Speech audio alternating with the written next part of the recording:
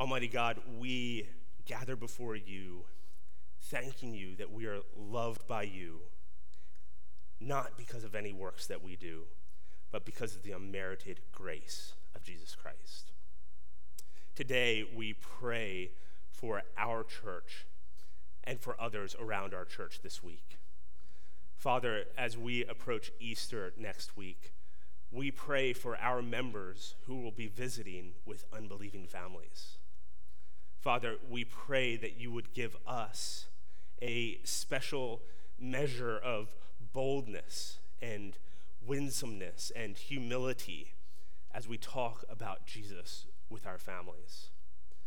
Father, we pray that you would free us from the fear of man that so often just holds us back as we should be talking about the most important issues of life and death.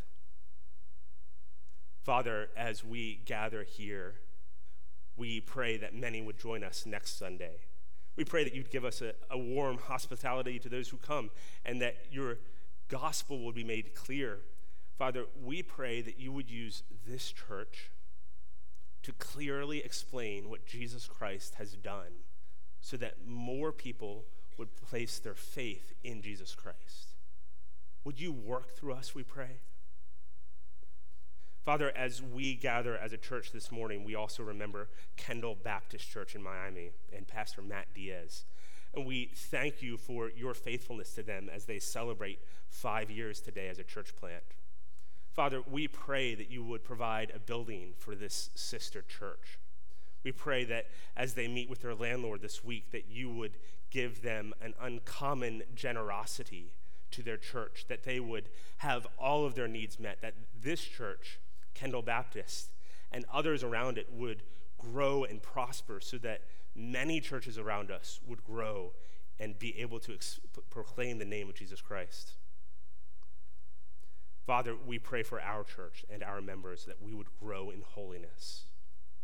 As we study your word today, we pray for your conviction and growth in us, even as we see your word. Father, we pray for any today who are struggling with unforgiveness. Would you allow us, O God, to see unforgiveness as sin? Would you remind us today from your word how much we have been forgiven? Father, would you give us today a supernatural ability to love others, to forgive others? Open our spiritual eyes now as we read your word. Speak to us. Father, I pray that you would work in me and give me words to speak and clarity as I make your word clear. We pray all this together in the name of Jesus Christ. Amen. Well, Victor Hugo sought to describe an uncommon picture of radical love in his classic novel, Les Mis. Maybe you'll remember the scene. Jean Valjean is the main character, and he's a former convict. After 19 years, he's released from prison and is shown kindness by a priest, giving him a place to stay. During the night, this former convict gets up and robs the priest. Despite the fact that the priest had been trying to help him, he steals the man's precious silverware and silver plates, and he escapes in the night, returning the priest's kindness with thievery. Well, the next morning, Jean Valjean is caught with the silverware by a group of soldiers, and he is brought back to the priest. Now, justice will come for this convict. He'll get what he deserves. But the twist in the story comes when instead of signing off for this thief to go back to jail, the priest turns to him and corrects him for not also taking the silver candlesticks. And the soldiers standing by are baffled as they listen to the priest. They say, "You mean to tell me that you gave him your silverware last night?" You mean to say that you are happy for him to have your silver plates? The priest says, of course. I just wish he would take more. The convict is then let go by the soldiers. The handcuffs come off. He goes free. He's sent away from the priest with far more silver than he originally had, despite his ungrateful wrongs. What Victor Hugo captures here is a powerful scene of radical love. And our world, no doubt, stands and applauds such love when we see it, does it not? Our world needs such love. And yet, this is not instinctive to the world around us. Our world cannot produce such supernatural love. What is this love? How do we get it? Well, in this passage today, as we return back to the book of Luke, Jesus shows us how this love is to typify his disciples. We return back to Jesus' Sermon on the Plain in Luke chapter 6. If you haven't already, just open your Bibles and follow along as I just continue to work through Luke chapter 6 as a church. You'll remember our context as we're returning to this sermon that Jesus is preaching to the people there. Jesus had been rejected by the Pharisees, the religious leaders of the day. His love for a tax collector was just too scandalous for them. And his love for a man with a withered hand was just misplaced. It was on the wrong day of the week for them to be able to accept it. And so Jesus then turns from those religious leaders and he chooses his own disciples. He begins teaching them. That's what we saw last time as we came to the book of Luke. This sermon of Jesus teaching his disciples what he expects of them and giving them these strange blessings that we call the Beatitudes and offering these strange warnings or woes to those who pursued the things of the world like the Pharisees. So having set expectations, he now will address whoever will listen to him. Verse 27, but I say to you who hear. I wonder today if you are one of the ones who will hear what Jesus teaches. I don't think Jesus is talking to those who are within physical reach of his voice, as if he's saying to anyone who can catch this word that I'm saying, you can hear it from afar.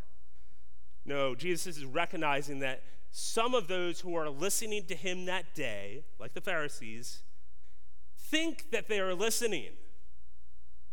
They think they hear what the preacher is saying. They might even think that they agree. And yet, they are not truly being taught. Their hearts are not truly being changed. Oh, church, this should frighten us even right now. Might we not do the same today? Pray even now as I explain God's word that you would not listen and be unchanged, that God would work even now in your heart. Well, this passage that follows teaches us about the love that Jesus Christ expects. How should disciples love one another? That's the driving question I want to just explore together as a church together. If you're taking notes, I'll answer this question just moving through 5 points briefly about the love that Christ expects. We're going to see what it is, what it's not, what it looks like, what this love sees, and where to find it. So I pray that as we study Christ's sermon here, that he will create in us this love that he expects from us. So first, what it is. It is a selfless love. Verse 27. Love your enemies. Do good to those who hate you. Bless those who curse you. Pray for those who abuse you. Here we find these 4 commands which seem to then be repeated throughout the rest of Christ's sermon, showing the way that Christ's disciples are expected to love. Love, do good, pray, and bless. Notice how all-encompassing they are. To love comes from the heart, and to do good requires taking physical actions. To bless includes our speech as we wish God's favor on others. And to pray includes our requests to God as we ask for him to bless others.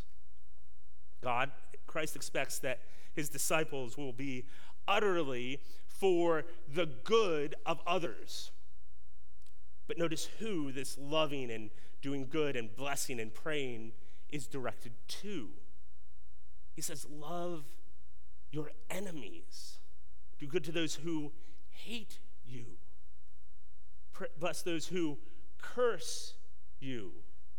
Pray for those who abuse you. What kind of upside-down kingdom is this?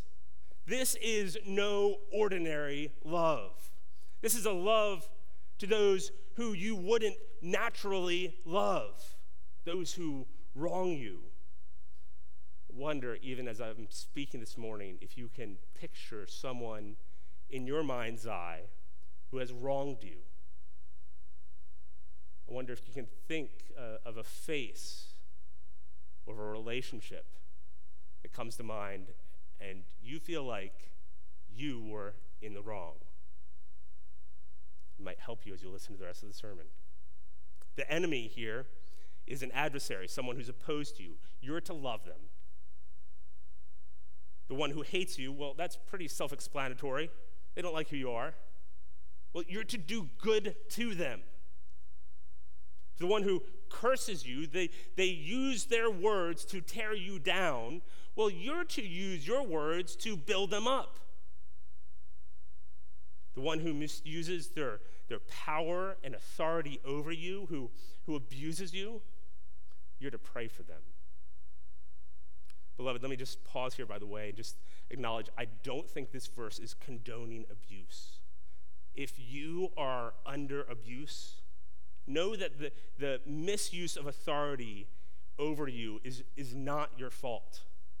Abusive behaviors are inexcusable. You should go to the authorities. You should get help from other Christians or from pastors. It's the most loving thing to do. But even as you go, pray for the person that's abusing you. The point of these verses is that those who will be disciples of Jesus Christ will counterintuitively love others, even those who are naturally against them. That's what selfless love is. So what it is. Number two, what it's not. It's not a selfish love. Look down at verses 32 and 34. Here, Jesus seems to be pausing and clarifying, making sure that we've caught the fact that he's referring to our enemies, to those who wrong us. He says, if you love those who love you, what benefit is that to you? For even sinners love those who love them. And if you do good to those who do good to you, what benefit is that to you? For even sinners do the same. If you lend to those who you expect to receive, what credit is that to you? Even sinners lend to sinners to get back the same amount. You see, this is the type of love that the Pharisees had, the religious leaders. They could easily love their own. This was normal. But what about a rabbi like Jesus loving a tax collector like Levi? This is the love that was natural to perhaps other tax collectors. You could easily lend to another tax collector. But what about a man like Zacchaeus, giving generously from what he had to others who can't give back? That's an unexpected level of love.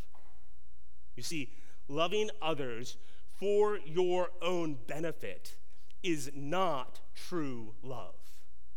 That's a false love. Jesus says, when love is for your selfish benefit, it has no benefit. That means God does not commend that kind of love. You've gotten your reward. You're doing it so that you can receive back. What benefit is that to you in the final day? This is loving someone transactionally.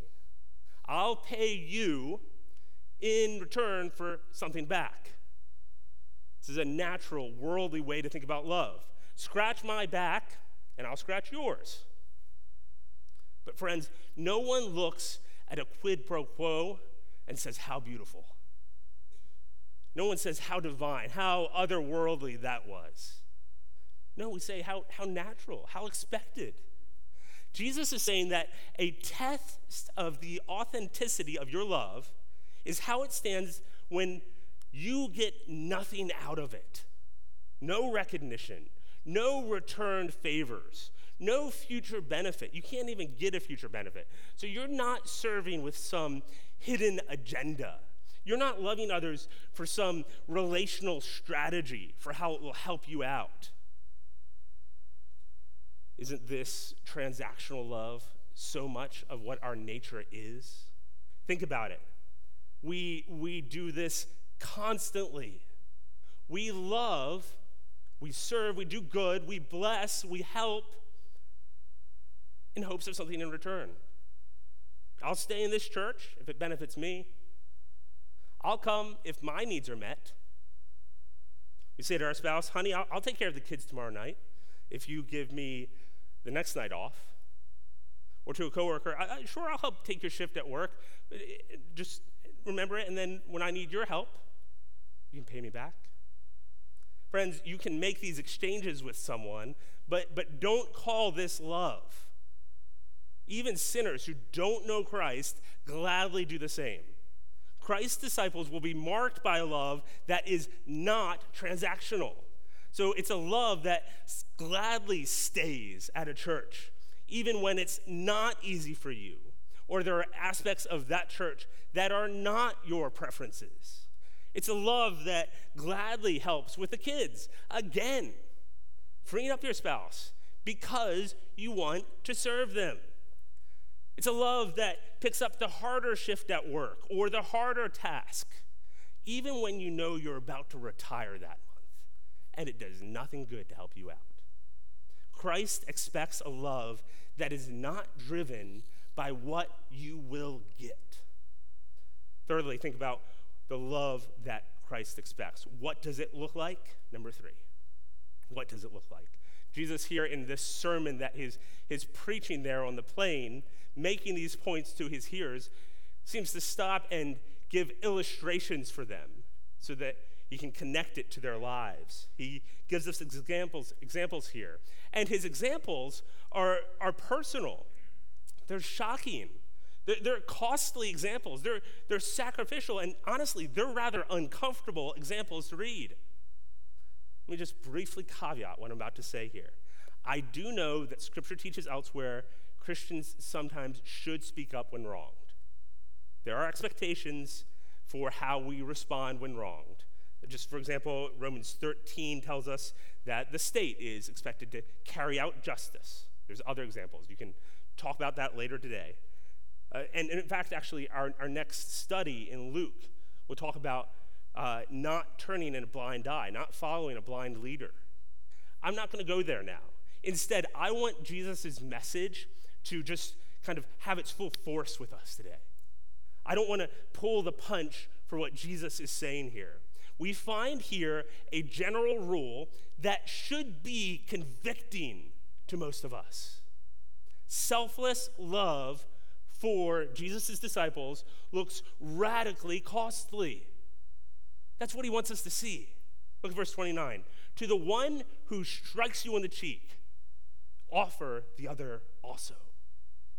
A strike on the cheek would have been an insult. It would have been a shame on the receiver. When Christ's disciples are shamed, they do not retaliate. So Christians are not the ones to race to a defamation lawsuit. Christians are not the ones to quickly jump on social media and defend ourselves, explaining why we were unjustly slapped. No, we are slow to retaliate. We turn the other cheek. In your Christian marriage, when an insult is thrown, you are not quick to shoot an insult back. Christians with this type of love have the ability to accept wrongs against them. I wonder, do you have that ability? Look at the next example, verse 29. From one who takes away your cloak, do not withhold your tunic either. So he's saying here, if someone steals your coat, don't refuse to give them your shirt as well. Christians do not seek revenge, but as Darrell Bach observes, they remain potentially vulnerable to a second attack. Disciples of Christ know that loving their enemy, loving the souls of the person who's in the middle of robbing them, that person's soul is more important than any material possession you might have. I wonder whom you have been stolen from. When someone takes from you, do you retaliate or do you give more? Here's a form of stealing you might not have thought much about. Think about when someone steals some of your reputation from you. It speaks negatively about you in a way that's not accurate. We call this slander. It's common in all sorts of small ways in our day and in many churches. When someone speaks wrongly about you, do you steal back from them? Do you take some of their reputation back? Or do you give more? Do you say, yeah, they spoke poorly about me, but actually they don't know the half of how bad I actually am? Look at another example of selfless love, verse 30. Give to everyone who begs from you. Very comprehensive, by the way. Give to everyone who begs from you. And from one who takes away your goods, do not demand them back. Christians have been given far more than we ever deserve. Why should we not freely give to others? Some of us think that we should only give to others when it's deserved, when they deserve it. And yet we want to receive even when we don't deserve it. Friends, we make excuses about giving all the time. There's an old Scottish pastor who served in Scotland, Robert Murray McShane, who dealt with these same excuses that we make to giving freely. He was preaching to his congregation 200 years ago. Listen to what he says to his congregation. I'm going to quote the whole thing. It's worth paying attention, all right? So here's the Scottish pastor talking about excuses. He says, "Dear Christians, some of you pray night and day to be branches of the true vine. You pray to be made over in the image of Jesus Christ. Well, you must be like him in giving. Though he was rich, yet for our sakes he became poor. So your objection, number one, is my money is my own. Answer, Christ might have said, my blood is my own, my life is my own. Then where would we have been? Objection number two, the poor, they are undeserving. Christ might have said, they are wicked rebels. Shall I lay down my life for them? I will give to the good angels. No, he left the 99 and came after the lost. He gave his blood for the undeserving. Objection number three, the poor might abuse it if I give to them. Answer, Christ might have said the same, yea, with far greater truth. Christ knew that thousands would trample under his blood, that most would despise it, that many would have made an excuse for sinning more, yet he gave his own blood. Oh, dear Christians, if you would be like Christ, give much and give often. Give freely to the vile and to the poor, the thankless and the undeserving. Christ is glorious and happy, and so will you be.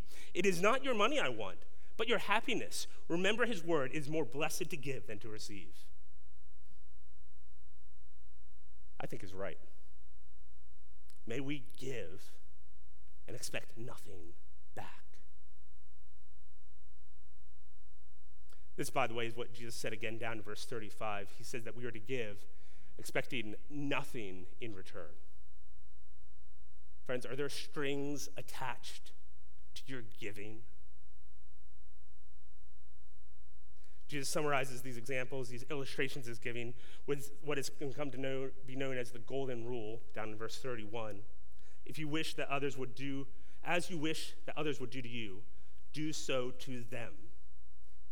This is nothing new in the New Testament, by the way. Jesus here seems to be quoting from Leviticus 19, where God already said, "You shall love your neighbor as yourself." So Christ has given these radical illustrations for what this selfless love, this costly love would look like. And now he just gives us this paradigm that just blows it out of the water. This command is extreme. The more you think about it, the more you realize it's virtually impossible to do in your own power. Everyone likes the idea of the golden rule. We like to think of it for someone else. But until we think about how truly high that standard is for us, if you could pick how others would treat you, what would you pick? How would people deal with you if you could always choose? The depth of love from your spouse that you really would love. The graciousness that you would love to have in a good friend. The generosity of people giving to you, even when you don't deserve it. The patience you would just love to have a little bit more of from your family and friends. This level of love is incredible. Jesus says, as you would like others to love you, love others. This is an astounding level of grace. That's what we see next. Point number 4, what this love sees. And what I mean here is Jesus seems to consider this grace that he's requiring of his disciples, this natural disposition of a disciple for otherworldly love. And he seems to be telling us, you will have to view others with abundant grace. You're just going to have to. You're going to have to look at others and just give grace like over and beyond what's natural to you. He gives us 4 statements, jump down to verse 37, that relate to how you see with this type of love, how you judge others. I think these 4 statements kind of belong together as a cohesive picture, so let me just read them back to get back. Verse 37, judge not, and you will not be judged. Condemn not, and you will not be condemned. Forgive, and you will be forgiven. Give, and it will be given to you. Good measure, pressed down, shaken together, running over, will be put into your lap. For with the measure you use, it will be measured back to you. Here, Jesus gets to how we should view others when we are wronged. These words are, by the way, some of the most quoted words of Jesus Christ, and arguably some of the most misquoted words of Christ. Judge not is such an easy mantra of our day. And what the world thinks when it reads this is, don't tell others that what they're doing is wrong. Leave all negative evaluations to God alone. Judge not. You should just be nice. Is that what Jesus is saying here? Well, it can't be. First of all, Jesus isn't doing that. He's constantly telling people that what they're doing is wrong. And secondly, he's constantly expecting his disciples to do the same. Just look at where we'll be next week. We're going to be told that to avoid being a blind man, being led by a blind man, we must make judgments. Or think about other places across the whole New Testament, like 2 Timothy 4, where elders are commanded to rebuke and to reprove. At times, they're told to do so sharply. Or in 1 Corinthians 5, where Scripture tells the church, as a whole church, to make judgments about others inside the church and about their sin. So then what is happening here if Jesus is saying, judge not? Again, I think these verses are best when taken together. You see, Jesus qualifies what he means. The kind of judgment that Jesus is talking about here is a condemning judgment, a non-forgiving judgment. It's one that doesn't give in good measure. So you should make judgments and evaluations. If you don't, you won't be able to follow 99% what Scripture teaches. But you should make your judgments in a way that shows you are not the judge. you are not the one to condemn. You are also a sinner, and you are quick to forgive. James 4:12 says, there is only one lawgiver and judge, he who is able to save and to destroy. But who are you to judge your neighbor? You see, we are to be those who are also under the law. Even here, we see that. We see that reminder, judge not, and you will not be judged. Condemn not, and you will not be condemned. The implication is we evaluate remembering that we are also under the law. We are also sinners needing forgiveness ourselves. So, beloved, what about you? Do you live your life condemning those around you? Is there any critical spirit found in you? Is there anyone in your life who, if you were honest, you might have a small sense of smugness about? If you were to just bluntly verbalize what you feel deep down inside, you'd probably just say, I don't think they measure up. Anyone that if you were captain of the team, probably just wouldn't make the cut. They wouldn't get chosen. Church, when we see someone in sin, when we see someone who isn't living rightly, we don't sit above them in judgment. Oh no. We sit with a longing compassion as fellow sinners who do not condemn. We leave that to our Father. If they don't repent, we see our sin and we ache for them to repent. And if they do repent, actually regardless of whether they repent, we forgive them with just an abundant measure of grace. This is what Christians are to be. They are to be abundant grace givers. How abundantly should you give grace? How overflowing should your grace be? Jesus tells us. Verse 38. He says, give, and it will be given to you. Good measure, pressed down, shaken together, running over, will be put into your lap. So the picture here is of a seller who is selling grain at the marketplace. And a generous measuring basket would be filled up to good measure. Then the grain would be pressed down into the basket. And then the basket would be shaken together to make sure the grain settles into every nook and cranny. And then more would be put on top so that it's literally running over the basket. And then the basket would be placed in the lap of the buyer so that it's spilling off onto his lap. There's just grain going everywhere. The picture is a picture of overflowing grace given. Disciples who give out forgiveness and love abundantly. Is there any nook or cranny in your measuring cup of love that is empty? Is there any place that you could shake around your measuring cup and fit more grace in?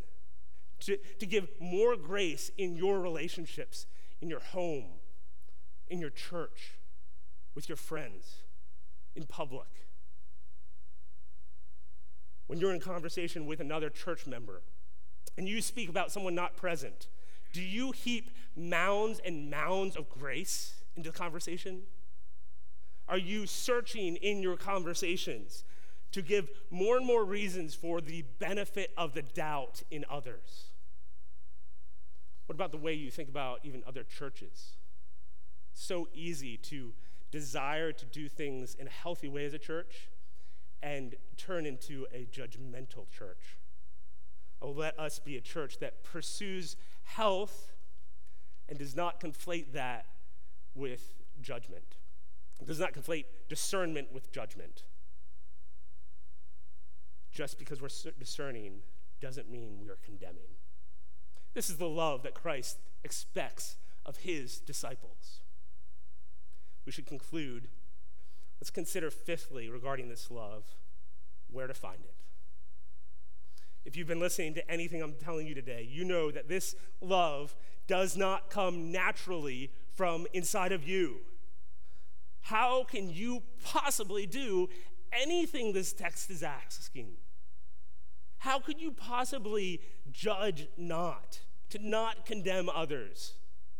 How could you possibly have a genuine love for your enemies, or to give this abundant measure of grace, or to bless from your heart those who curse you? This call is immense. Beloved, we need something beyond ourselves in this giving of grace. In my open illustration, I shared how the priest who forgave Jean Valjean gave his silver back to him, a thief. And as he gives this abundant silver back mercifully, he says this profound line touching on this idea of transformation. Listen to what he says in the book. He says, "You must use this precious silver to become an honest man. By the witness of the martyrs and the passion and the blood, God has raised you out of darkness, and with my mercy, I have bought your soul for God."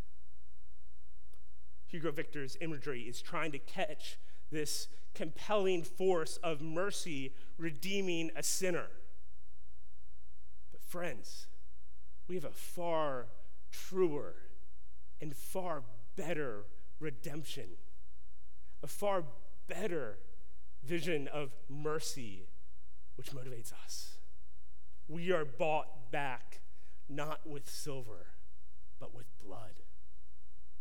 Look at verse 35 and 36.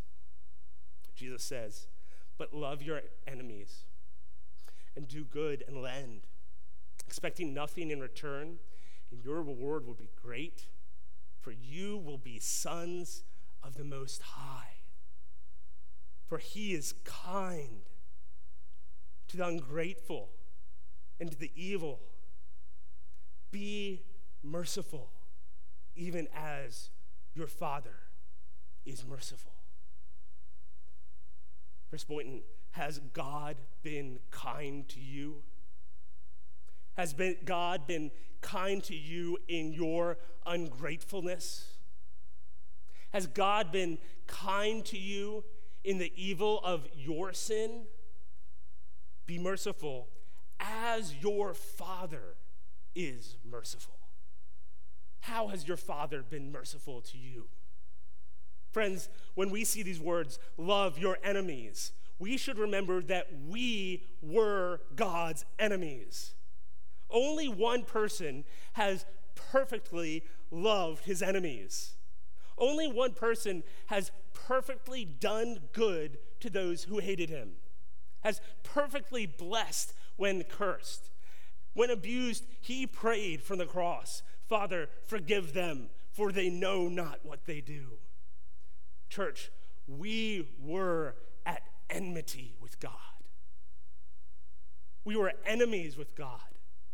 The all-powerful, the omniscient God of the universe, who in his complete perfection of mercy, perfection, has never and could never have even a spot of impurity in the oceans of his righteousness.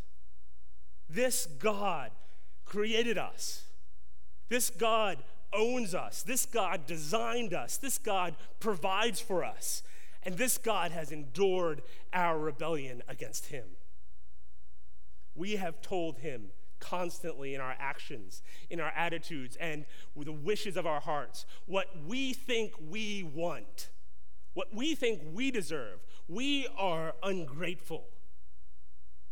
We have received so much. We have received food and breath and air and clothing and relationships and wealth and family and spouses.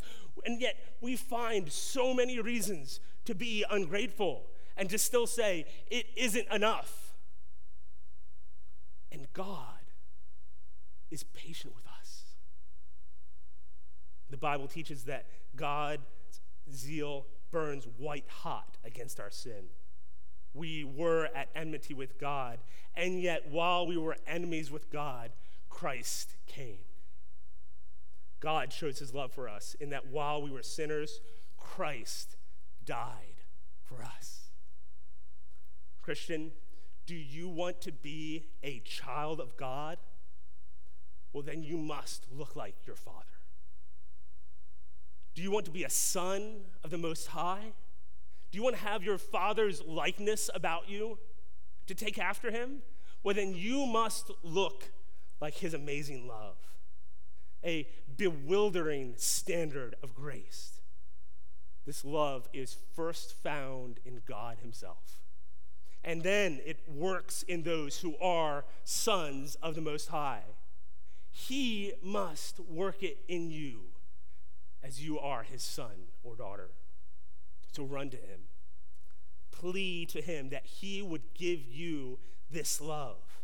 Live not in ungratefulness, but in thankfulness for the work of Jesus Christ. Behold the love of Christ for his enemies, and as you behold his love, pray that he would give it to you. What kind of church would we be if 5 or 10 years from now we just were continually building and building around a beholding of God's gracious love towards us, and then applying it in every relationship in our church? He is kind to the ungrateful and the evil. He has been merciful to us. Let's pray that he would work this in us. Pray with me now.